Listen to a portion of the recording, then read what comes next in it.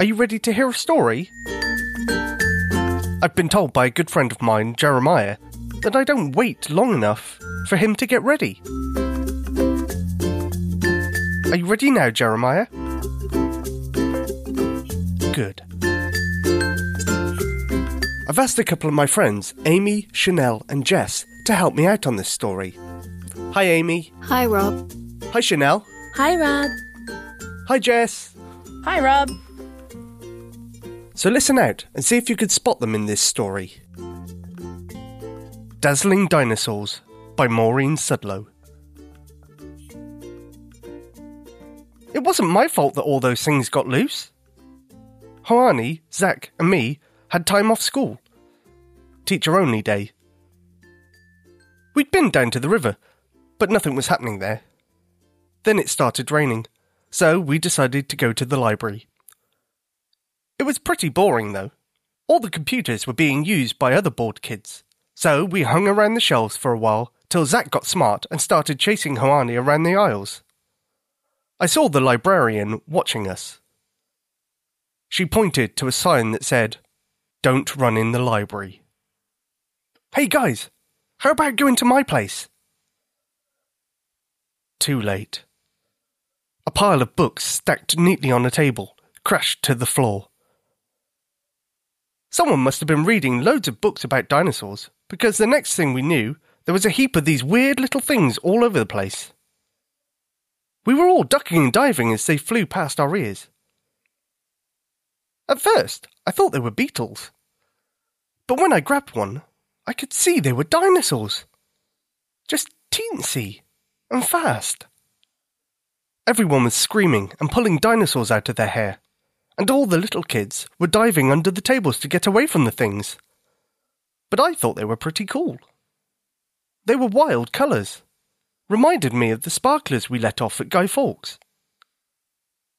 I looked up, and the librarian was standing there looking real mad, with her green hair even spikier than usual. I heard Mum telling Dad that librarians shouldn't have green hair and nose rings, but us kids like it. I swear I saw smoke coming out of her ears. Scary. Zach was looking down at his feet, with his face going red. Sorry? She started picking up the books. Well, you'll just have to put them all back. We looked around for something to catch the dinosaurs with. There were a couple of butterfly nets in a big display down the end of the room, so I thought they'd be a start.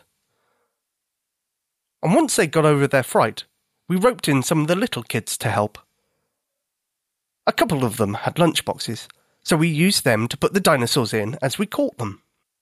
These handles aren't long enough. Hoani was stretching his net upwards, trying to reach some small flying lizards high on the shelf. I didn't know too much about them, but they looked like the pterodactyls I'd seen in some pictures. "Use the ladder!" "Ouch!" a kid screamed and came out from under a table sucking his finger. "That thing bit me!" I wasn't surprised when I looked. It was a miniature T-Rex, looking totally smug and licking his lips. Do dinosaurs even have lips? A minute later there was a crash as Hoani fell off his ladder and said some words that I'm not going to tell you about here. It wasn't long before the library closed, and there was only us and the librarian left. By now we had quite a few dinosaurs cornered. Zach had the bright idea of making a trap with a box balanced on a ruler over a pile of sultanas. It worked too! We waited until quite a few of them were tucking in and dropped the box neatly over them. The plant eaters were the easiest to catch. I pointed out a brontosaurus to Zach, and he told me to stop showing off. The librarian already had most of the books tidied up, except for the one where the dinosaurs had been. It was called an Encyclopedia of Reptiles, and was open at a couple of pages that were blank except for some names. That was going to be the next problem. How did we get them back into the book? Hoani was all for using a tube of really strong glue that he'd been carting around for weeks, but I was scared it might be a bit too strong and rip the skin off them. The other thing was that we'd have to put every dinosaur back in the right place. Some of them would be easy, like T-Rex. But how do you tell the difference between a velociraptor and a protoceratops? Zach said that one of them was carnivorous, so we need to look at their teeth. Some chance. Every time we tried, someone got bitten. We put some of them back on the page for a better look. How about that? Said Zach in an awed voice. One by one, as we dropped them on the pages, they found a place with their name on it and just slotted in. Something like a jigsaw puzzle going back together again. And in the end, there was only one gap left. We hunted everywhere for that last dinosaur. And then I saw something wriggling in Juana's pocket. What's that? What? In your pocket? It's just my pocket knife, man. Pocket knives don't wriggle. Oh, come on, man. It's so cute. Juani reluctantly dragged the last little T-Rex from his pocket. Put it back, said the librarian. Geez, you guys are mean. Juani put the last dinosaur back on the book. Right, boys, time to go. We're closing now. How weird was that? Zach said when we were out on the footpath. They were kind of neat, though. Pity we couldn't keep one. Well, maybe, said Juani. We turn on him. What? You never know. He held out his hand. Sitting in his palm was a perfect little dinosaur egg.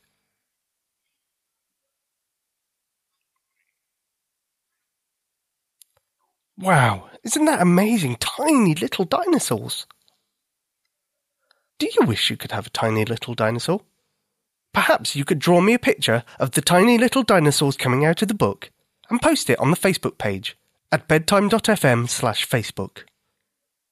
These brilliant people have been leaving some wonderful reviews over on iTunes. This one from Amy and Asher in New Zealand says, "My 3.5-year-old son Asher and I love listening to your podcast. They have become a part of Asher's bedtime routine, and he won't go to sleep without one. Thanks for the great stories." Thank you for a wonderful review, Asher and Amy. This next one comes from PhotoDude4321 from the United States of America. My daughter loves your stories, and I get a couple of minutes reprieve as well. We are both happy. And this one from Lilandra W from Australia says, "Awesome. OMG, I love these stories. I've been listening to these all day long. It's awesome. I hope you make more." And this one by Koa Balmores from the United States of America says, "I love your stories. I am 14 years old and a freshman and still enjoy your stories and fall asleep to them every night. My favourite story is The Giant Who Cried Waterfalls. P.S. I love your soothing voice." Well, thank you very much. This one by Green Bugs of New Zealand says, "My kids, 8 and 6, love these stories. I love that there's a variety of short and long stories, so we can fill whatever time gap we have with a story. There's also an excellent variety of stories too. Please keep them coming."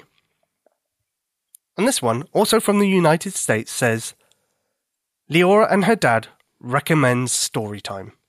Me and my dad love listening to these stories any time of day, but especially at bedtime.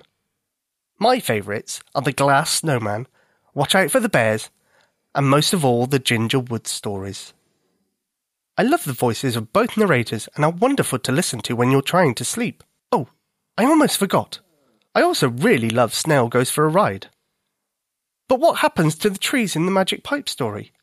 I always tell my dad he needs to donate money to keep this podcast going, and I would even give him money from my piggy bank.